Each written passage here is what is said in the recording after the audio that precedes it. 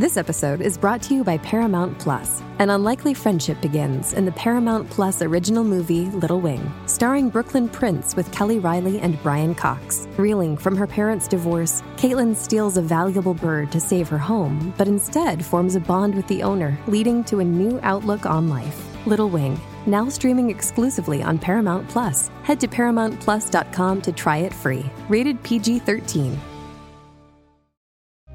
It's time for Tuesday Terror here on the Mutual Audio Network. Be sure to leave the lights on while you listen. The following audio drama is rated PG for parental guidance. Quiet, please. Quiet, please.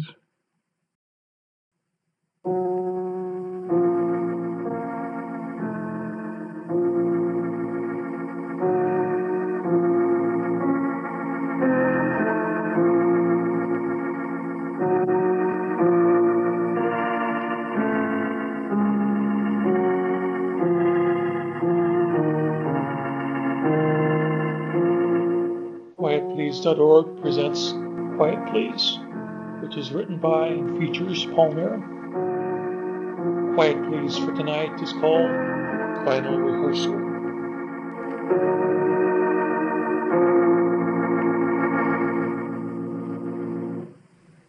When I talk to you about John J. Catherine, I'm talking to you about me. I've got into more battles about my last name. I've had to make it clear to at least 4 million people that Catherine is my last name, not my first. And in the process, I've accumulated more numerous contusions, fractures, superficial abrasions, black eyes, and bloody noses than can readily be counted by one person. Now disregard my personal adventures in the field of fisticuffs for the moment, and attune your shell-like ear to the singular story of the hat, the bed, and me. However, don't get carried away to the extent of thinking of me as Kitty or Kate or any of the other diminutives of my last name, or I am quite likely to rap you smugly over the sconce with a stage brace. Start again from the top. Keep it quiet, real quiet. From the top again. Hold on. So hot in here, I need the fan for a bit to recover. Seriously, Bill, if this story weren't such utter drivel, you wouldn't need to threaten to beat up the audience to make them listen to it. Oh, tough guy. I want another ginger ale. All right, Bill, hold it. You mind, Bill? Look, your drinking problem is why we're stuck dealing with this script. All those ginger ales are taking a toll. If I was a drinking man, I'd have a double one. Everybody, keep Bill Cooper away from the drinks. We've only got a few minutes here to sort this all out. Actually, everybody come on over here. Let's talk this thing out.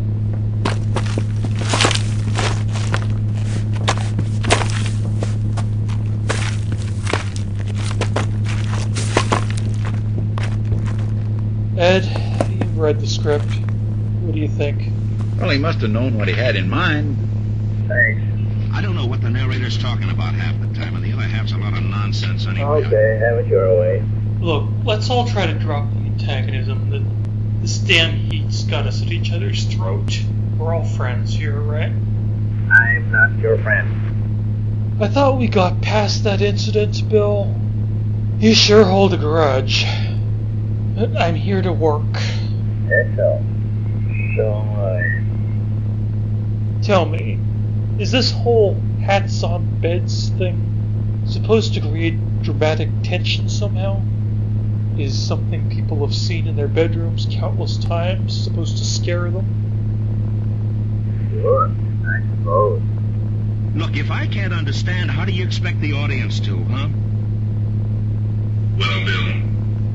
Maybe it'd help if we could just figure out what genre this thing is supposed to be.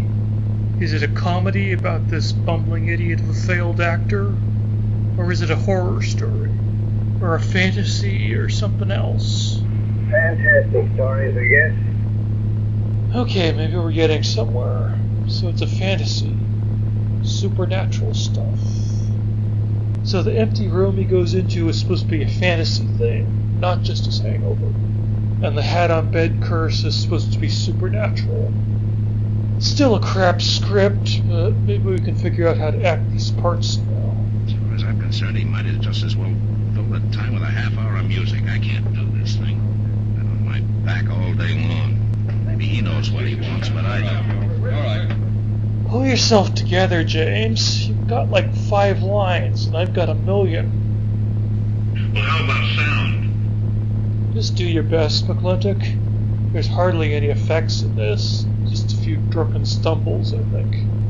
I know you're gonna feel silly putting dramatic stings after lines like, "He put my hat on the bed." But that's just how it goes in this business sometimes. Start again from the top. Keep it quiet, real quiet.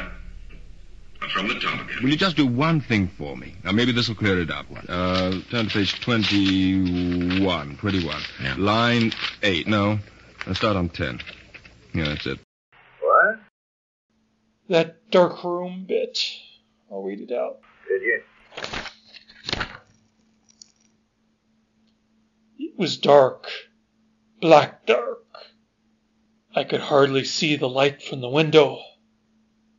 Couldn't see it at all, as a matter of fact. And I was so thirsty. I had to have a drink of water. My mouth was just parched.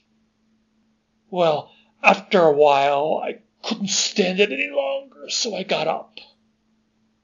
Now, the bathroom's here, you see. My bed is like this. And the dresser's over there. And there's a chair.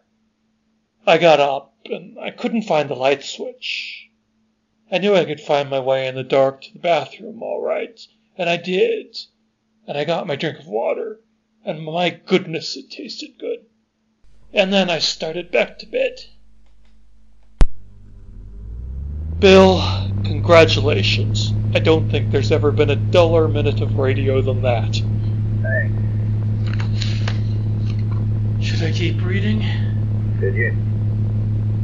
And when I came back, the bed was gone. There wasn't any bed. There wasn't any chair where I knew the chair was. And the dresser was gone too. There wasn't anything in the room. I wandered around there in the dark for ever so long. There wasn't anything in the room, I tell you. I guess this is like a metaphor for your imagination, Bill. All dried up after 100+ episodes. Just a barren void now. Not a single idea rattling around in there. That isn't what I'm thinking. Well, what were you thinking? It feels like a weak echo of I have been looking for you with none of the emotional context.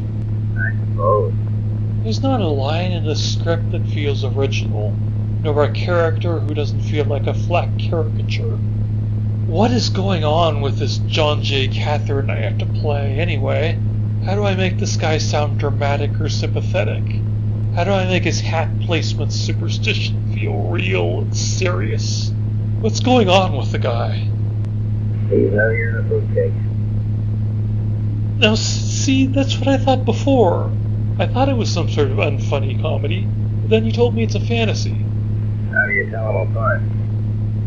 A comedy is funny, and a fantasy has amazing things happen. This is neither. Good fun. I don't think you're going to get any listeners agreeing with you, Bill. What's going on out there? Just discussing the script. Well, better go ahead anyway. We'll time the closing. It's only 8:20. We got a few minutes. I want to talk about the script a little bit more. That's what I figured. Where were we in the script? Where James comes in. Any of this been helping you understand, James? No, I don't understand it. Yeah, I see. You got about a minute of weak plot and 25 minutes of rambling on like a bum on a soapbox.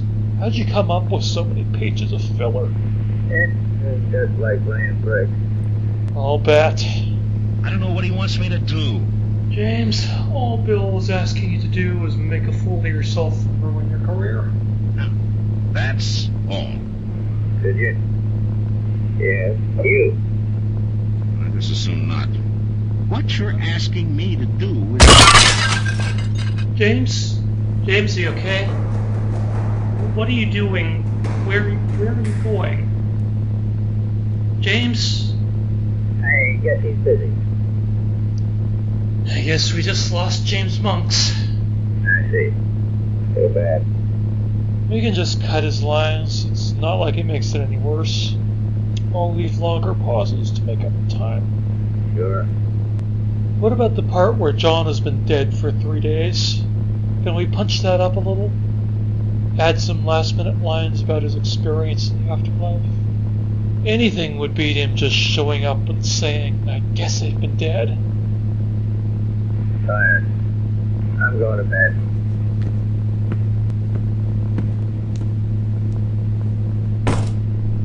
Bill? Bill! Where did he go? Well, folks, Bill Cooper just walked off. I guess this will be the last episode of Quiet Please. We'll probably just throw on a couple repeats until the contract runs out. Well, better go ahead anyway. We'll time the closing. Okay.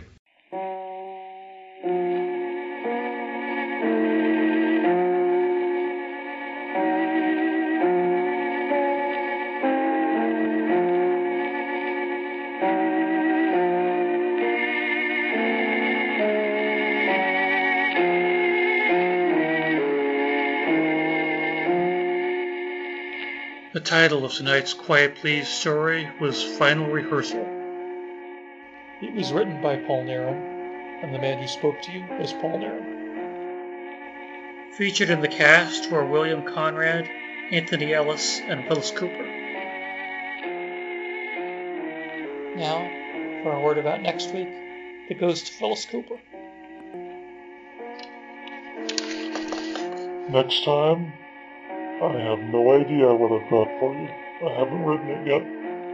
You'll just have to wait and see. Thanks for listening.